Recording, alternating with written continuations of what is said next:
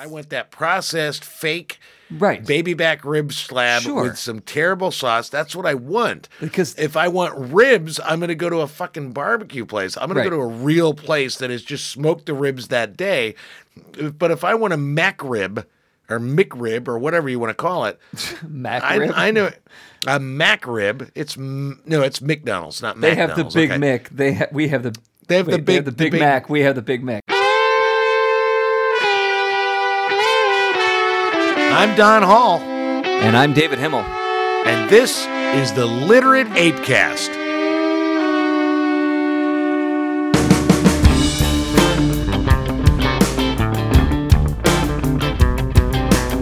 The Literate ApeCast uses bad words.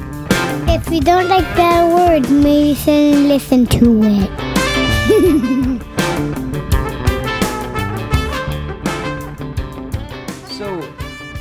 Had a date, or you're going to have a date? No, I didn't have a date. It was a situation where I'm going to the YMCA, and there's this woman to pick up men. No, I'm not picking anybody up. I'm working out. That's what I'm there for. But the woman at the desk, very nice lady.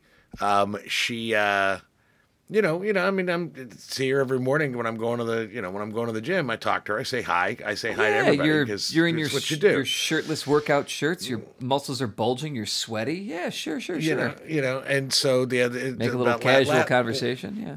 Like last week, she said, "Hey, before you leave, come chat with me." I said, "Okay." So I came down and she gave me her phone number, and I was like, "Oh, okay," and woohoo. And so a modern woman. How about that? Okay, but I'm not dating at all. It wouldn't matter if she was a supermodel. I'm not dating. And so anyway, she was like, "Hey, let's get together." You talked about that microbrewery. There's this microbrewery called Central Standard Brewing that is kind of off the beaten. I mean, it's ironic to say that anything is off the beaten path in Wichita, Kansas, but there is a path. Yeah, they call that the upside down. Yeah, there is a path that is beaten, and there are some places that are sort of like the places people go, sports bars and stuff like that. This is a little off that beaten path, but it's actually a really nice microbrewery. Anyway, she said, "Let's go." So I said, "Yeah, we'll figure it out." So we showed, I got there early and I got a beer, and she showed up with her dog, and very nice, but the vibe I was getting was definitely she was thinking she was on a date. And so how do I, without being a dick, let her know I'm not fucking dating anyone? Well, she opens up right away about her divorce, which was 6 years ago, but she's still kind of smarting from it. And I kind of let her know, well, I just had maybe the most brutal divorce, maybe in the history of divorce, like May. So yeah. And so we're kind of bouncing around this. And finally I just said it. I said, I would not be a good person to date for anybody. I wouldn't date my worst enemy right now because I have trust issues, the size of the fucking moon. So, and she, "Oh yeah, I totally understand that." And then it became, okay, I gave her the out, because I was like, I didn't want to just say, "I don't want to date you," but because that's rude. And then she was like, "Yeah, we're just hanging out as friends." I said, "Exactly. That is perfect. You can be my ambassador to the cool stuff in Wichita." And that's kind of how we left it. It was cool. And it was fine. And the microbrewery was actually pretty good. Beer was pretty decent. I mean, you're going to bang her. Or she's going to bang you. David, my wife is a prostitute. So I'm not having sex for a good fucking long time. I'm not saying it's going to happen tomorrow. These are the kind of David, things relationships never going to happen. Bonds build. Never going to happen. Bonds, I have a bond with you, but I haven't fucked you yet. It's not going to happen. Different kind of bond. No, not at all a different kind of bond. Not at all a different kind of bond. This is going to be a deeper, more thorough emotional bond than you've ever known. And it's going to sweep you off your feet, and you're going to turn around and go, "What the fuck happened? This is not supposed to happen. Where did this come?" It's just going to be and I've never felt something like this. I've never loved. I've never thought this deeply about someone. I'm glad you want this to be true, but you couldn't be more wrong if you tried. What I want is for you to be happy. I don't know if this is this Yeah, is and not happy that. means single. No, here's the thing that I wrote not too long ago in a piece that I wrote last week, is talking about getting good sleep.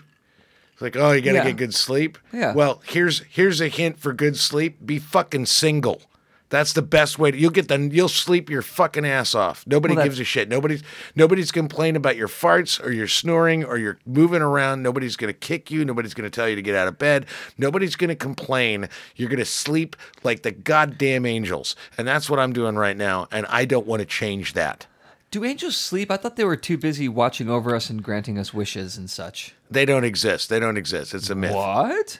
I'm sorry. This is, I mean, you're singing the song, you're beating the drum that I was shortly before I found Katie, that Tommy Beardmore was before he found Natasha. David, how many times were you married before you met Katie? No, how many times you were married and divorced before you met Katie? Well, there was married and divorced. No, I'm thinking. Hang on, it's zero. Off the top of my head, zero. And how many of Tommy Beardmore's past flings were a prostitute for 2.5 years in secret? None that we know of. One, it turned out to be a lesbian, but that's not the same thing. Well, as a that's not the same. Is it? Okay, it's not the same thing at all. And what I'm going to say is, then you are comparing boys to my man. So just back that off. I know. I hope we're recording this because I want to point this out in a couple of years. You and Tommy Beardmore have been to paintball. I've been in fucking Vietnam. Heavy shit. So I don't want to hear you tell me how it's going to work out the way it worked out for you. Trust me. I just want you to know that at your 4th wedding, my best man speech is going to be playing this episode. All right. That's what?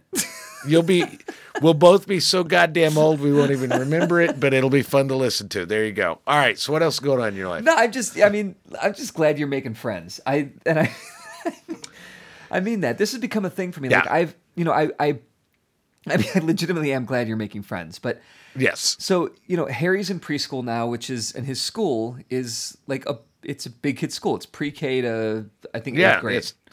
It's the real thing. Yeah. So like up to high school or whatever, 8th grade. And I drop him off and he walks into the big kids school with all the kids lined up, and it's very big kiddie, which of course it is. He's in pre-K. This is what happens. But I watch him go in, and I have to imagine the other parents look at me like, "Oh, look at that dad. He's so sweet watching his boy walk in." And I guess there's an element of that, but it's mostly like, does he have any friends? Like, how is he as he engages with the other kids? Because, when he was in daycare, there were pictures, like there were updates, we had an app, and so we could see him engaging with the other kids, and you get an idea of like who your kid is when he's not with you.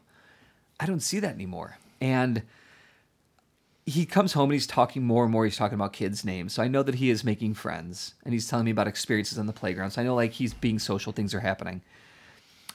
We had a parent-teacher conference, like just a quick call the other day, and he got a good report. Like his teacher says he's empathetic. We need to work on his fine motor skills a little bit. But he's reading already. He's a great leader, whatever. Helpful with the other kids. Really like nice stuff you like to hear. And Katie was actually on the call. I wasn't on the call. But my question to Katie was, did she say anything about him like making friends or any trouble with the kids in the classroom? Because I'm just so... You're concerned about that. Well, I want him... friendship is I think that we've gushed about it quite a bit on this podcast, but... You got to have friends. You got to have good friends. And I think that if Harry is the fact that he's empathetic, I want him to be kind. And if he has friends, I believe that begins to define him as a kind person. That helps him with a kind person. Yes, and I do see the connection where it's where you want me to make, where it's like, yeah, Don's making new friends. What you have to understand, and I don't know if I can communicate it to you well enough. Right now, the friends I have are the only friends I want, because making new friends is, I have zero trust issue. Zero trust. I have massive trust issues. I don't trust anybody. I mean, and it's not like I'm walking around terrified. It's that it's that bottom line is I can't look anybody new in the eye and not think about how I was totally suckered in to a 7.5-year marriage, How long were you and Laura hanging out? It's a couple hours. I mean, I let her know that I had a podcast, so I was going to come home, and she was cool about that. And she's super nice. The thing is, she actually is really nice. Great. She's of age. She's 52, so she's like a regular, she's a normal person age. She's super funny. It was fun. We had a great. But once we kind of cleared the air, sounds that like this she'll was make not somebody a great fourth wife. Yeah. Yeah, well, it's like once we kind of cleared the air, this was not a date. We actually enjoyed the conversation, and she's going to introduce me to some friends that she has, which is cool. And some, we talked a little bit. She talked a little bit about how hard it was to online date in Wichita because there were only like 6 liberals to date. Mm-hmm. And so, and we laughed about that. And I told some stories about some of my Match.com, and we laughed about that. And, it was like, okay, this is definitely. She's cool. I'm cool. It's not that I don't. No, it's not that. It is. It is that I don't know her well enough to find any kind of level of trust because I don't trust anybody. So you kept the conversation superficial mostly. The rehearsal brought out the tried and true jokes and stories. No, we got in some interesting. I mean, we talked about. She talked about her divorce that was, I guess, 6 years ago, and how she manipulated her husband into buying her tickets to her ex-husband into buying tickets to a concert she wanted to go to, and that was funny. That was kind of a funny story. It's just like, who paid the bill tonight? I did. Just because I got there first. Sounds and I like gave that's my kind card. of her thing. Oh, okay. And I just, I got there first, so I just gave him my card and said, "Hold on to my card." And so she owes you one. Yeah, she's gonna pick up the next time. Okay, all good, but yeah, that's the thing is the idea of and you and I haven't gotten into the deep into this, but I don't know if I will say I am terrified, but I'm very uncomfortable with the idea of having sex with anybody because for 7.5 years, mostly the last 2.5 years, everything I did was wrong. Now I didn't realize it at the time, but that's is that. She was comparing me to someone else. It wasn't like I was bad. It's not like it suddenly I stopped being good at sex. It was that she was comparing what I was doing with what this other guy was doing, and maybe multiple guys were doing, and I wasn't living up to that. I wasn't living up to that fantasy, and so what I'd walked away was like, I suck. What happened? What happened to me? Yeah, and. It turns out that, I just didn't have all the information. So the idea, honest to God, the idea of actually being intimate with a woman is not something I am remotely interested in because I don't even want to have to fucking deal with that right now.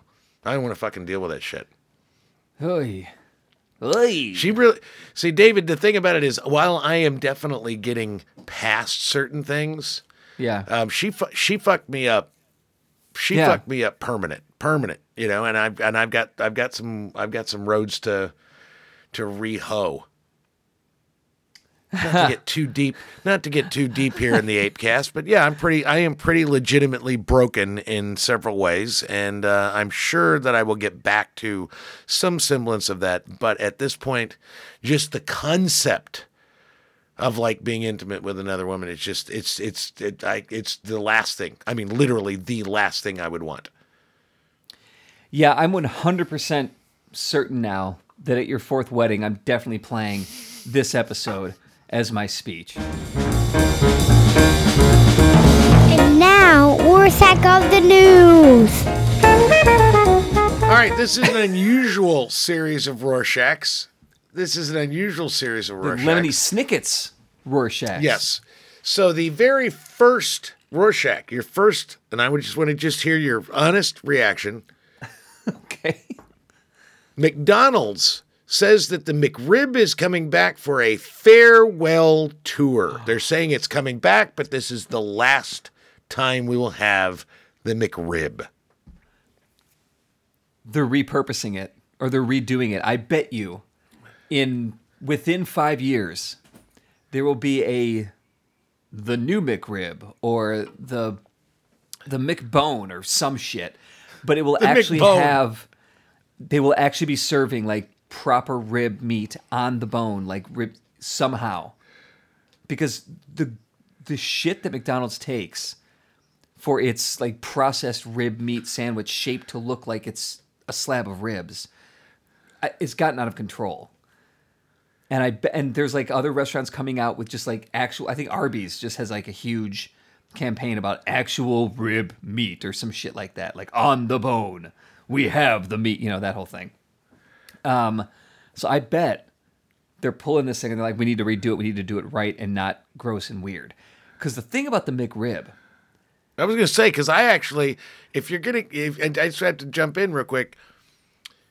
I'm not a huge McRib fan, but if I'm eating a McRib, I just want the McRib. That's exactly what I want. I want that processed, fake, baby back rib slab with some terrible sauce. That's what I want. Because if I want ribs, I'm going to go to a fucking barbecue place. I'm going to go to a real place that has just smoked the ribs that day. But if I want a McRib or McRib or whatever you want to call it, I know a McRib. It's McDonald's, not they McDonald's. They have the Big Mick. They have the Big Mac. We have the Big Mac. Yeah, that's kind of where I went with it. It's Mac. Okay, it's not the McRib. It's the McRib. But if I want the McRib, I want that processed shit because that's what I'm looking for. That's the McDonald's secret. That's the McDonald's thing. Like, you can want a cheeseburger, and sometimes any cheeseburger will do. But if you want a McDonald's cheeseburger, that's the only one I'll do. If you want fries, any fries will do. If you want McDonald's fries, there's only one that you're going to find. It's the same way with hash browns. Fucking, their orange juice tastes different than any other orange juice. Like, that's the McDonald's thing. And yeah, the McRib is not a bad sandwich. No, it's great. But it's fucking weird. And they make it look like a slab of ribs is just disturbing. Yeah, it's like Soylent Green. It's like there's something wrong with this. Is this human? Is this human meat? Is this human meat? Maybe it might be human meat. We'll check this within 5 years. Within your next wedding, the McRib or some version of that, McDonald's will be selling a rib something or other, a ribbed food item. Ribbed for your pleasure is what it'll be called. Ooh. Number 2. So tell me, and this is not so much a specific news item, but did you happen to watch the Dr. Oz, John Fetterman, Pennsylvania debate? No, I wanted to. I did not get the chance. The thing is, I've been a big fan of John Fetterman, and he had a stroke, and the guy, God bless him, but the guy's fucking incoherent. I mean, I'm sorry, I watched about half of it. I heard bits and pieces. And here's the thing that I think is interesting, and I guess this would be the headline if I were going to have a headline for it, is we look, and you and I talked about it last week, we look at Herschel Walker as a terrible, like a horrible, incoherent moron, right? Yeah. And, how could they possibly vote for him? However, John Fetterman, and I'm not saying he's a moron, but the guy, I mean, I watched him have legitimate questions asked, and whatever he said made no fucking sense. He's not getting it. And maybe that's ableist of me, but I don't give a fuck. It's like you look at Biden, you go, wow, maybe he's a little demented. You look at John Fetterman, and this guy isn't making a bit of fucking sense about half the time. Yeah. And I thought, yeah, and the press is giving him a pass. The liberal press, I don't even say liberal, just the press is giving John Fetterman a pass, but not Herschel Walker. And I don't know if either one of them are capable of actually executing the job. Yeah, I mean, it's a different bar. Herschel Walker didn't have Herschel Walker didn't have anything traumatic happen to his brain, except that he was a football player. For football. So, except for football and CIT. Yeah. I mean, and you can't diagnose CTE until you're dead. Like, it can only be done in an autopsy. Yeah, but it can only be done through an autopsy, so we can't diagnose that. But yeah, there's a pretty good chance. And I don't know what he was like before he ran for Senate, because I didn't pay any attention to his point of view on issues before, But yeah, it's an interesting point. I mean, I gun to my head, I would bet that Fetterman is in their best brain days. Fetterman versus Walker. Fetterman is smart, Walker is less smart. Well, I've always that's the thing that made me so sad, and it really did. It kind of broke my heart because I've been I've been a big John Fetterman fan for the last couple of years. Oh yeah, and to see him and Dr. Oz has horrible things to say. He's a fucking asshole. He's a terrible human being. However, Fetterman can't even construct a sentence.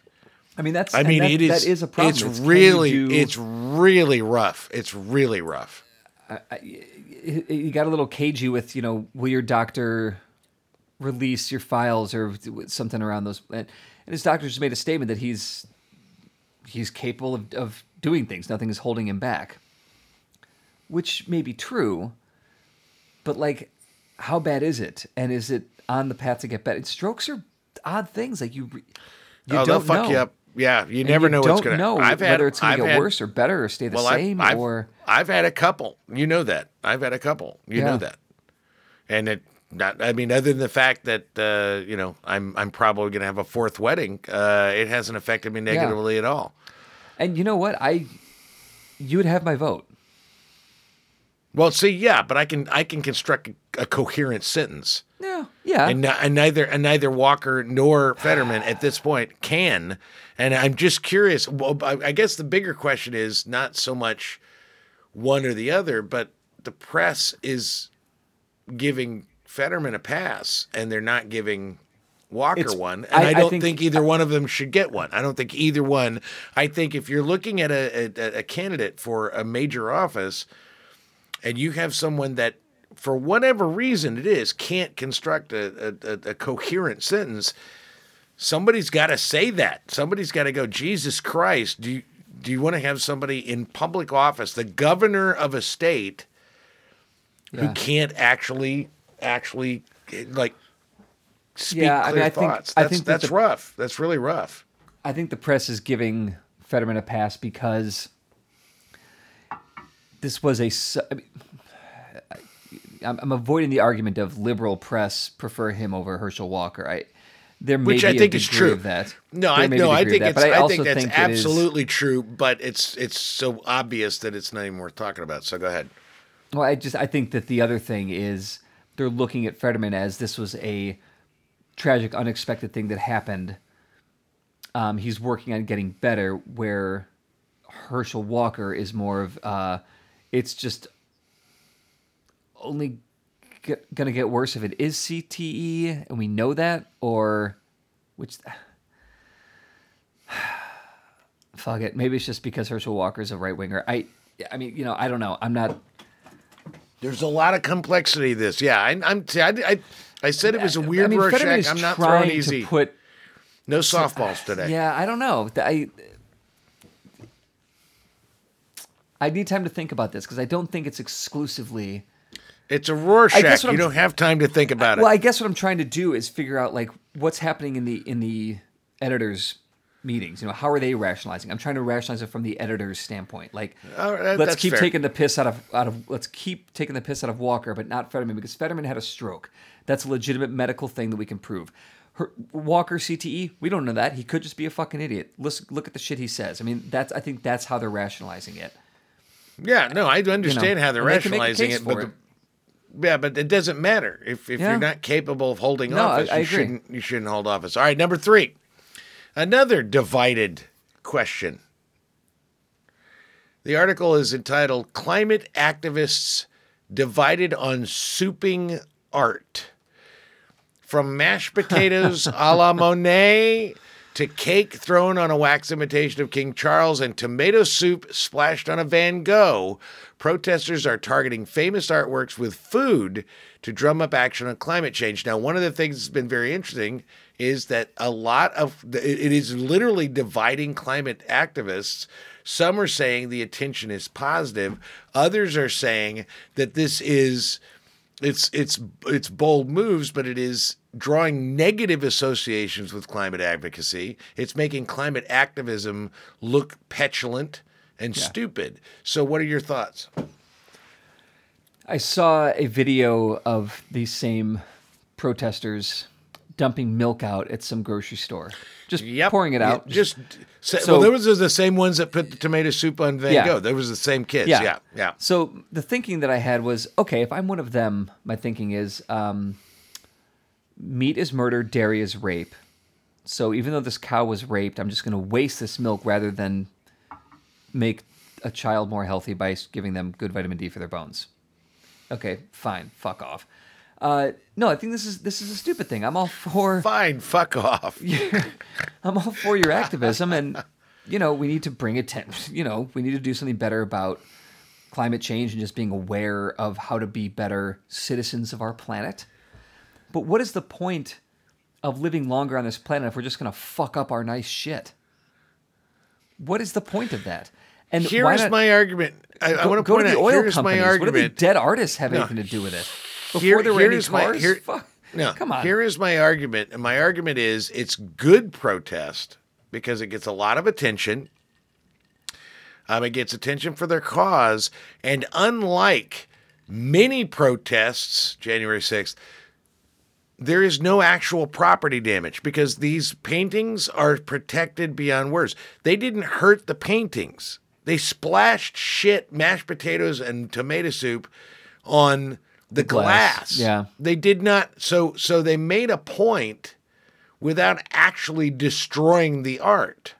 And in my opinion, that makes it really good theatrical protest.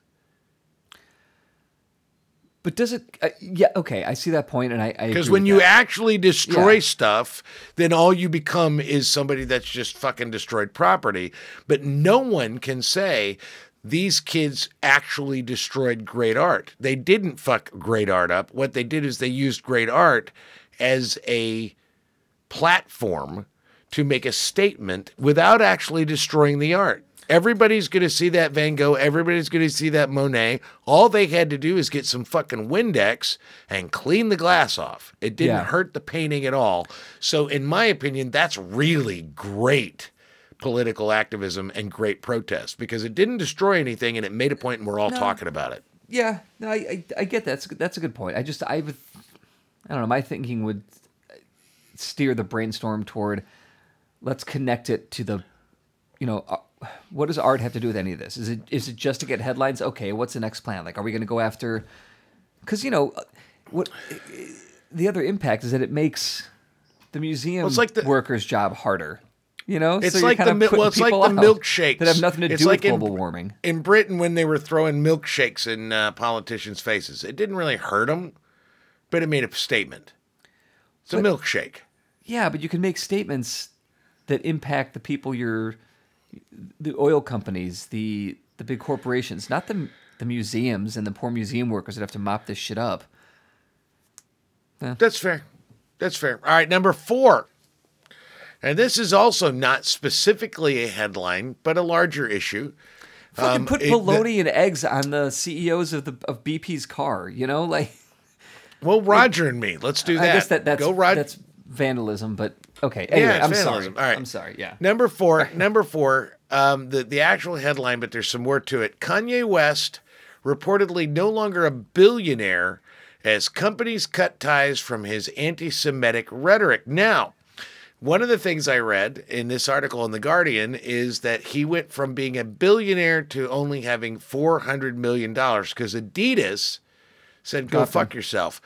Interestingly, as we're recording this today, Kanye went with a film crew to Skechers so that he could go in and represent them, and they kicked him out of the building. Is this on video? Yes, it is on video. Can you, is it out there for us to see? You can see it on Twitter. Oh my God. Yeah, so the mighty Kanye, have fallen. Here's the thing. Kanye can go after Black Lives Matter with his White Lives Matter. He can go after George W. Bush, but he better not fuck with the Jews because they will fuck him up. He kind of had a point with George W. Bush. It did seem like George W. Bush didn't care about black people at the time. See what I want to see. I would give I really so that was would. one of the funniest moments in television history. If Saturday Night Live had any balls at all, if they had any kind of relevancy at all, what they would have on the next Saturday Night Live after this week, the next Saturday Night Live, they get Mike Myers, old fat Mike Myers. They get George W. Bush. They would stand there and George W. Bush would say, Kanye West. What was don't like Jews. Doesn't care about Jews, yeah. Doesn't care about Jews. That's what they would do. That would be funny. Because that would be some quality goddamn high sarcasm, great satire. But they won't do that.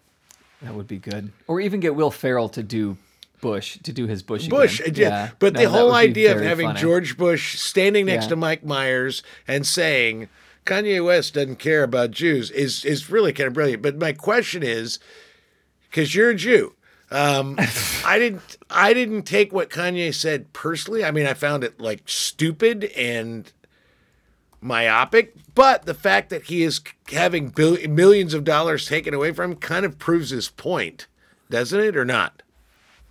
I don't know what he said. I'm trying to find so much shit he said. I know the White Lives Matter thing, which is which is just like provocative asshole. He's just being provocative for provocative sake. But the Jew thing was like pretty heavily anti-Semitic. It was pretty and it's, that's the thing. I like my Jews because one of my best friends is a Jew. But oh, here it is. I'm a bit sleepy tonight, but when I wake up, I'm going to DEF CON 3 on Jewish people. The funny thing is I actually can't be anti-Semitic because black people are actually Jew. Also, you guys have toyed with me and tried to blackball anyone who opposes your agenda. So blacks can be Jews. None of it makes any sense. He's like Fetterman and Herschel Walker. He makes no goddamn sense. Yeah, he's just like, maybe he had a stroke or CTE. I don't know. Okay, but you can't say you're going to fucking go DEF CON 3. First of all, it's not DEF CON, you moron. Well, but also the reason he said 3 is he didn't know if a 1 or 5 were the bad. He didn't know if 1 was the worst or 5 was the worst, so he said 3 because he didn't know better. Oh, I thought it was a silent dig at Chance the Rapper. Oh, shit, that's good. All right, if that's good, then I have to give Kanye some credit because that's a good you know dig. what? I don't think that's what it was.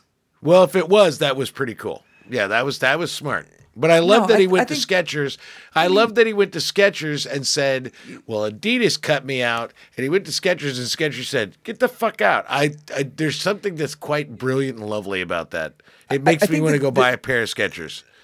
As a non-denominational recovering Jew, this, doesn't bother me too. I don't think like, oh my God, Kanye is coming for us. I mean, I think it adds to the usual everyday anti-Semitism that sounds just as stupid and as the Jewish laser thing that Taylor Greene said or whatever the fuck that was.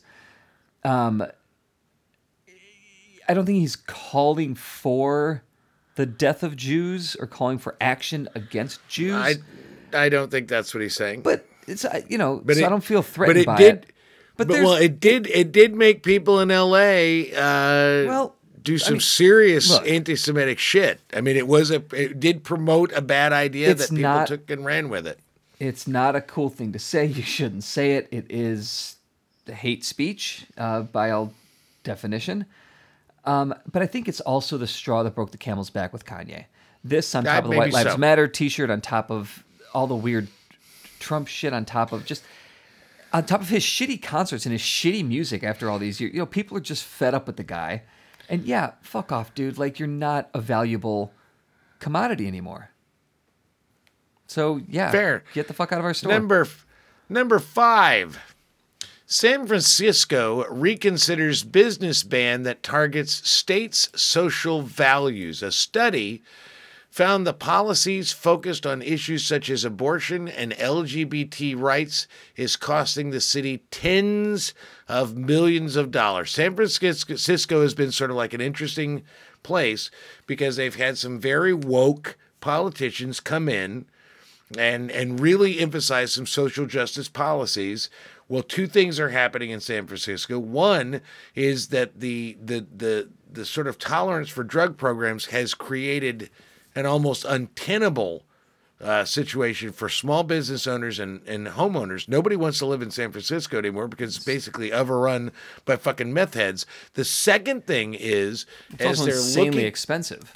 Well, yeah. Well, that's the thing is nobody wants to live there, not because it's insanely expensive, because it's fucking overrun by fucking meth heads in the goddamn streets. However, 5 of the 11 members of San Francisco's entirely Democratic Board of Supervisors sent a letter to the city administrator asking her to study options to amend a law that prohibits basically the city and anything that is city paid for participating with states that do not follow their social justice sort of morality. So basically, if you work for a San Francisco city paid thing, you can't go to Texas. You can't go to Florida. You cannot fly. They will not pay for you to fly to Florida and participate. They will not do business with states that are not as progressive. And that is costing them so much money that they have decided that they're going to say, yeah, we're getting fucked. We don't have any money because we're not working with the enemy. And so the progressive values are taking a hit because of finance. What do you think? I think that's the longest headline in the history of news. Well, it was one headline and I had to explain it. Jesus Christ. So, let me see if I got if I got it. The next one's way shorter. So, let's go. All right. So, San Francisco, yes, will not do any kind of business. In 2020, they made a proclamation that they would not do that. No city organization could do business with a number of states because of their anti-progressive policies, and it's costing them upwards to almost $200 million a year. I mean, that's and the they're price. going, fuck, this sucks. That's the price of righteousness for good or ill. I mean, that's the price of it. If you don't want to give business to people or organizations or states or whatever the fuck it is, that you don't agree with their outspoken, well-known policies, go for it. And if you suffer in some ways because of it, okay. It's like if I decide... But they're changing their minds, David. They're changing their minds. I missed that part of the headline.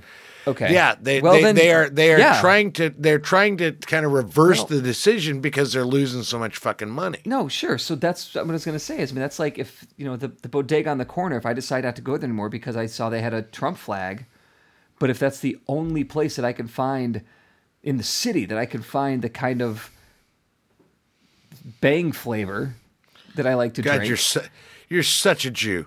Anyway, then I'm going to eventually have to just give it and be like, fuck, I don't want to give these Trump guys money. Here's an actual real life example. We know Home Depot gives donations to Republican candidates, Republican candidates that I openly don't like. I much prefer Home Depot to Lowe's. I think they have better shit. I think they have workers that know their shit better. And I don't like that I do it. Don't like that they're getting my money, but it's better than an annoying headache. I'm paying. And you summed up. I think you just summed up America in such a concise way. My mom and I were talking about this the other day, and she was like, I would love for our climate. I would love for our adherence to fossil fuels to be. She's very, very focused on the climate, but she also admitted that if you decided to take away my air conditioning, fuck you. Yeah. And that ultimately is America. We'd love our causes, but if you have to actually infringe on our shit, go fuck yourself. Number 6, much simpler. Maybe the simplest headline or more complex. I don't know. James Gunn and Peter Safran are now the heads of DC at Warner Brothers. So?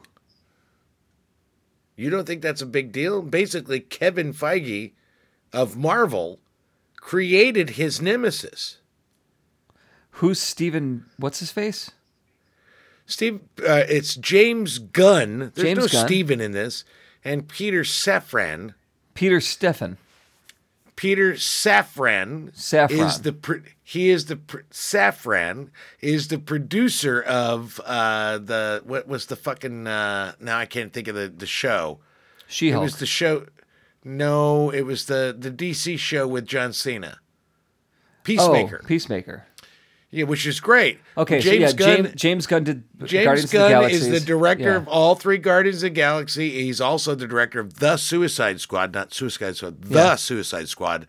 And James Gunn, he was also the one that that Disney said, he said some offensive things on Twitter 50 years ago. Yeah. We're not going to let him direct Guardians of the Galaxy 3. And so DC said, well, we'll take you. He did the Suicide Squad. They said, okay, we'll let you do Guardians of the Galaxy 3. And now James Gunn is effectively the Kevin Feige of DC. So Kevin Feige actually created his nemesis, which is a very comic book thing to do. Yeah, I mean, it's it is a very comic book thing to do. I mean, it's the line in Tim Burton's Batman where Joker says, you made me, I made you, got to say that I made you, or whatever the hell that little line is. But That's exactly right. Yeah, okay, I mean, I stick with my original, so that's good. I mean, like, James Gunn's great, and Peter Safran did great with Peacemaker. With Peacemaker, yeah. The thing about it is I love it. Maybe we'll get some good shit out of DC now. I don't know. Well, and that's the thing is I saw Black Adam. Black Adam was a lot of fun. I really enjoyed it.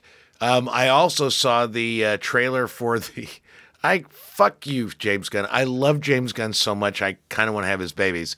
Like, I want to pump a baby out my ass. Cool. For James Gunn. Yeah. Because have you seen the trailer for the Guardians of the Galaxy holiday special? No, I have not. It's so motherfucking funny because if you recall, in the Guardian of the Galaxy, Star-Lord, Peter Quill, he fetishizes. He loves Footloose. Mm-hmm. And he thinks Kevin Bacon is like an Earth hero, right? Which is weird because Footloose wasn't a movie when he was abducted. Yeah, it was. Yeah, it was. No, actually, it was. It was. When he was abducted, yes, it was. Okay. Trust me. But what I love about this holiday special is it's basically Drax and Manta think Peter Quill Star-Lord is so upset about Gamora being sort of like destroyed, killed by Thanos. He doesn't know what to do, and they know it's Christmas on Earth. So they want to get him a present. So you know what they do? They get him Gamora. No, they get him Kevin Bacon. Oh my God. And in the trailer, it's like, it's starring these people, and then finally at the end, and introducing Kevin Bacon. I laughed so hard I thought I was going to shit myself. I love James Gunn. That is the funniest thing. It's just it's so good. So I kind of wish you hadn't ruined that for me. Well, you can see it in the trailer. It's a fucking trailer. It Well, takes I know, 3 but the minutes. trailer's ruined for me now. Well, fuck off. Grow up. That's all I got to say. So wait a minute. Isn't Gamora still around? Because 2014 Gamora's here. Well, yeah, but she didn't have all that. She didn't fall in love with Peter Quill. She didn't have all that. Is she out of the world now? No, apparently she's not in the holiday special, but she will be in the final Guardians of the Galaxy 3. She's in that. Okay. But I mean, the thing about it is she's a different Gamora. She didn't fall in love with Peter Quill. She didn't get that camaraderie with Drax and Rocket and, that thing. So I can't wait to see Guardians 3. I can't wait to see the holiday special because it looks so stupidly funny. I'm sorry. You got to watch that episode. You got to watch that trailer as soon as we get off here. Because the minute Kevin Bacon shows up, I just thought, I'm going to shit. I want to cry. I'm so happy. I'm so goddamn happy about this. I can't stand life right now. It really made me happy. And I love Kevin Bacon because he's just like one of the coolest guys in Hollywood. The fact that he would go, Well, I read an interview with Kevin Bacon where he didn't know that they referenced him in Guardians of the Galaxy at all. And he went with his kid. And like a third through the movie, they make a Kevin Bacon reference, and he's like, holy fuck, they're talking about me. I love that about Kevin Bacon. He had no idea, and he was so thrilled. You know, it's like, yeah. And so the fact that James Gunn, I just think the guy he's just a comic genius. He's taken movies that could be just complete bullshit and made them relevant and really funny. I thought Peacemaker was one of the funniest things I've ever seen. Peacemaker is brilliant. It's just so funny. Yeah. Jesus Christ. And he taps in. I think James Gunn is just, I just love him. So I'm thrilled with that. You know, that's interesting too, because that opens up a weird tear in the Marvel multiverse, because Kevin Bacon also played Sebastian Shaw. Yes, he did. In X-Men: A New Class. Yes, he did. So what I'm hoping is, and what I would love, I'm telling you, I'd love it. Kevin Bacon is just Sebastian Shaw with his mind wiped. Well, in another, what if? You know what a total comic book geek I am. Is what I would love, and I would love it, is if, because James Gunn and Kevin Feige like each other. I mean, they've worked together. They've done great work together. Man, could we have a DC Marvel mashup? Could we have a mashup? Could we have, because Henry Cavill's coming back as Superman. Could we have like what's the end of Black Adam? But if you could. What is wrong with you? Dude, if you're not showing up for the goddamn thing, I'm spoiling that shit. Grow up. It just came out. I have 2 young children.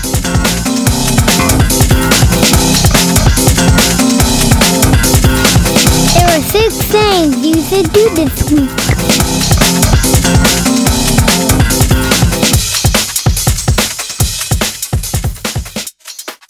My first thing is it's a listen. It's a Slate podcast called 1 Year 1986. Now this is it's actually a series called 1 Year. This is their 3rd season now. But this year covers 1986, a year when the Space Shuttle Challenger exploded, the mystery of Al Capone's vaults got solved, and a sea lion named Herschel Walker caused chaos in Seattle. Wait, no, just Herschel. Are you kidding? No. Just Herschel. What? Not Herschel Walker. Oh, okay. That was crazy. I haven't listened to the other year ones. I'm going to go back and do that because I like the content. My only caveat to this is the host, whose name completely escapes me right now, Josh Levin. Got it. Josh Levin, again, content is great. But this is my only dig against the show. Josh Levin sounds like he graduated from the School of Radio Broadcasting by Hourglass. Shit. It's that very weird. It's that very weird back of the nasal, swallowing your own throat kind of delivery, and everything has a very specific cadence that's very curated. And it's fuck off. Just tell the goddamn story. Because the stories they tell are good. So year 1, 1986, from Slate. And get it wherever you get your podcasts.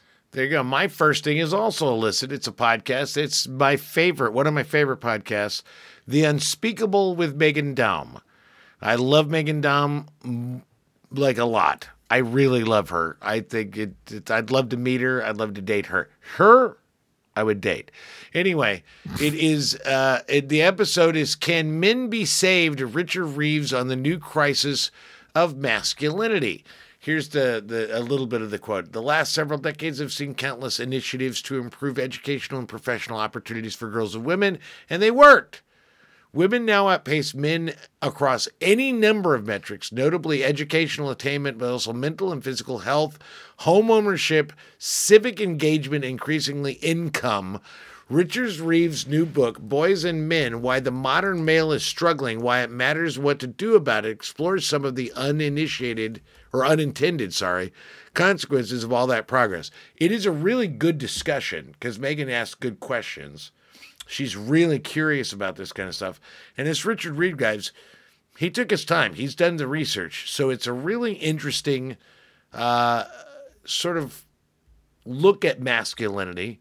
It is The Unspeakable with Megan Dom, Can Men Be Saved? Richard Reeves on the new crisis of masculinity. My next thing to do is a read. It's in The Atlantic. It is by George Packer. The headline, The Media Are Still Making the Same Mistake with Trump. In a sense, this is just how we just keep giving the guy attention. He's not doing anything new. Nothing he does is really of any newsworthy value. We're just stirring the shit because it gets clicks. And I mean, look, I fall prey to it. I read shit because we keep hoping, and this is something they talk about, that Packer talks about in his piece. We keep hoping for something new, something that's going to bring him down. But here's the best thing about this story. And I'm just going to read you this. So stick with me. I'm with you.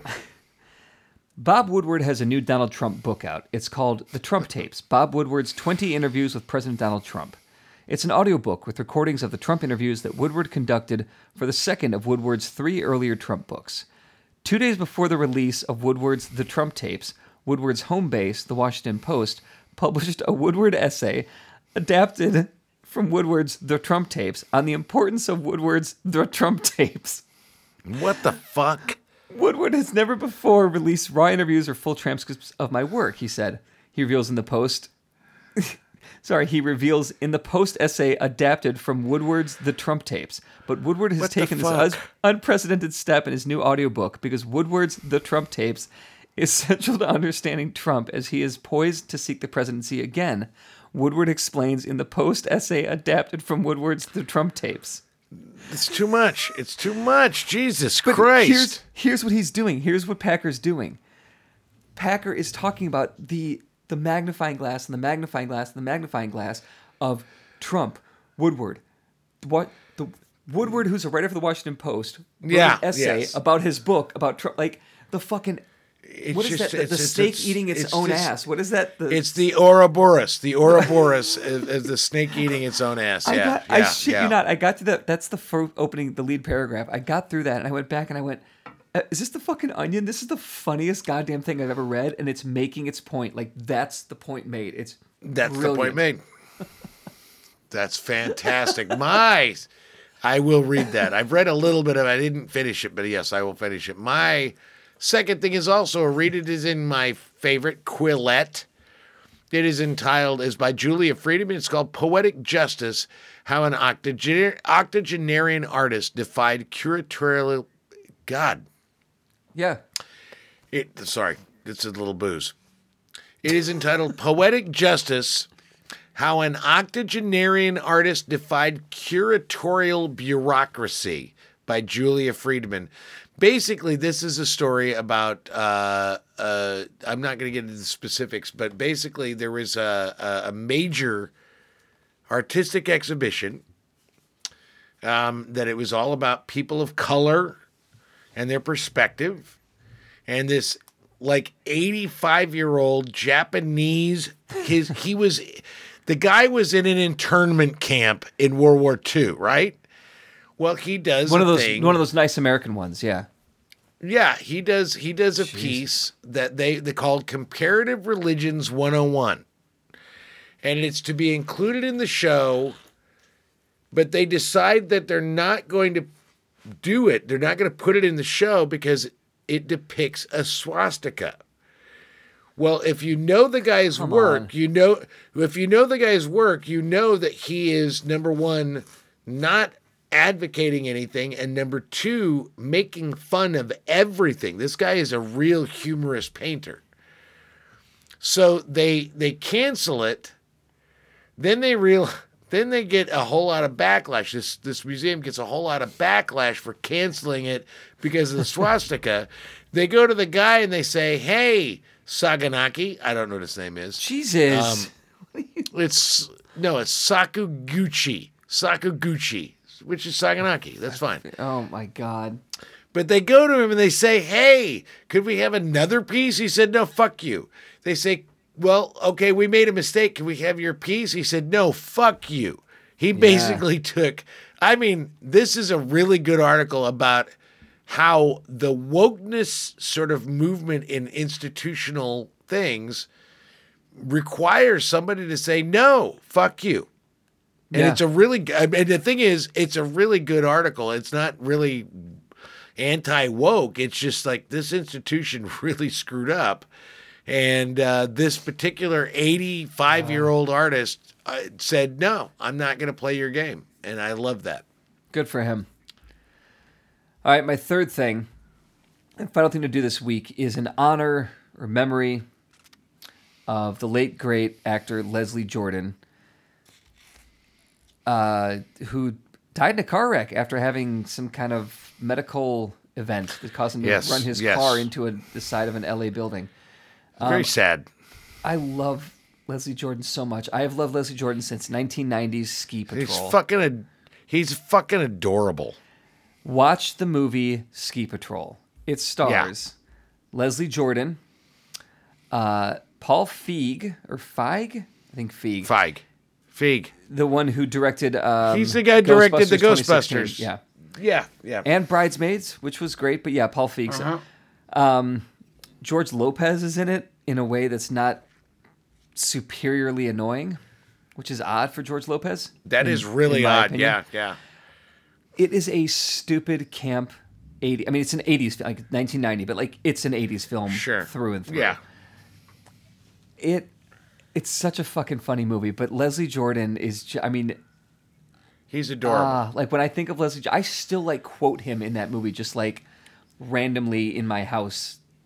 Sometimes, like my whole life, I was like really bummed. I know like celebrity deaths don't bug you out, but like he bugged me, and I was following on Instagram, and I rarely go to Instagram anymore, but like few I've times seen that a I couple do, of like things. his COVID stuff was next level. His daily commentary on how he was dealing with COVID and sort of like the whole lockdown situation, all that was a game changer. He was very entertaining. Yeah. Because wasn't he in, what was the sitcom he was in? Like the big one was Will and Grace. Like he won an Emmy for it. Okay, so he was in, he was in Will and Grace. But if you watch his Instagram sort of like posts, during the lockdown, if you don't fall in love with this fucking guy, if you don't find this guy absolutely ridiculously charming and lovely, then you have no fucking heart. He is so cute and funny and self-deprecating. And I agree with you. I 100% agree with you. Yeah, Leslie Jordan. And my third thing is you're going to judge me. Probably. I'm just saying. In fact, Beardmore's going to judge me. Anybody that listens to this podcast is going to think less of me for having said this, but I'm going to say it anyway. My third pick. I have no idea where this is going. On Netflix, Love is Blind Season 3. Now, here's the thing. Here's the thing about, I love my reality TV, but Love is Blind is fucked up. Because Love is Blind is basically you have 20 men and 20 women, and they meet each other in pods. They don't get to see each other. They just get to talk. At the end of 10 days, you have the opportunity to propose marriage to the person that you have connected with without seeing them at all. And then you see them, and you're engaged, and you have 4 weeks to get married. Now, the reason I'm going to say watch it, it's not because of my innate romanticism and optimism for love, because I watched the first 2 seasons knowing that I got engaged after the 3rd date, and then 4 months later married my 3rd wife. Mm-hmm. And at the time, watching Love is Blind Season 1 and Season 2 was a validation of my choices. But now that that 3rd marriage has gone up in a nuclear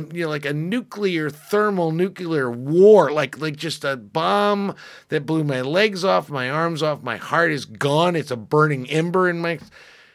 I watched Love is Blind Season 3 and I go, You fucking kids have no fucking idea how bad this is going to go.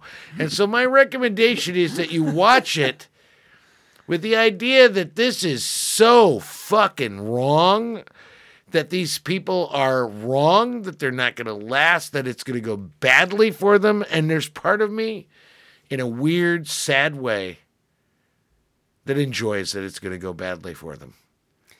Yeah, Katie watches that show, and I've seen it, and yeah, it's hard to watch at times because you want to shake them.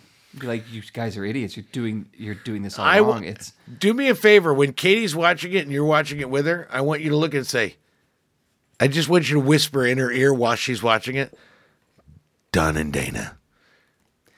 Well, Don and Dana. Dana's a prostitute. Don and Dana. I just want you to do that so when she's watching it, she can go, oh, they're fucked. They're totally fucked.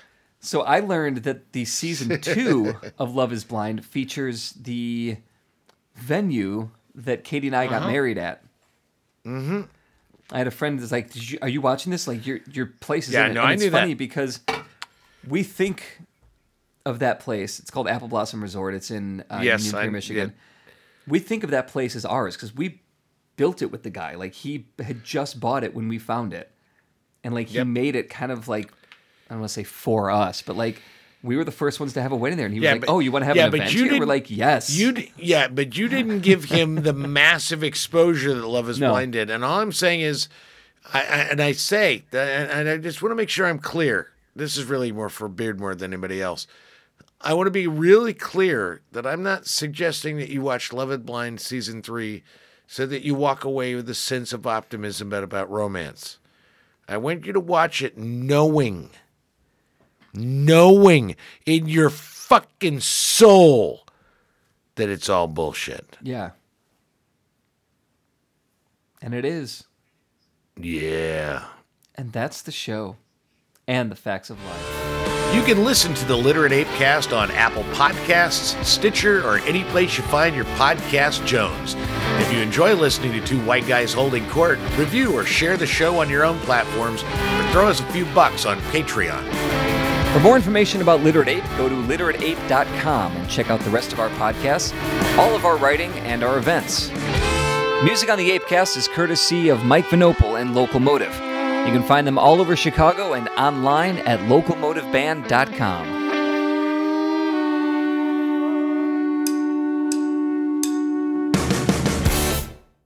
What the fuck?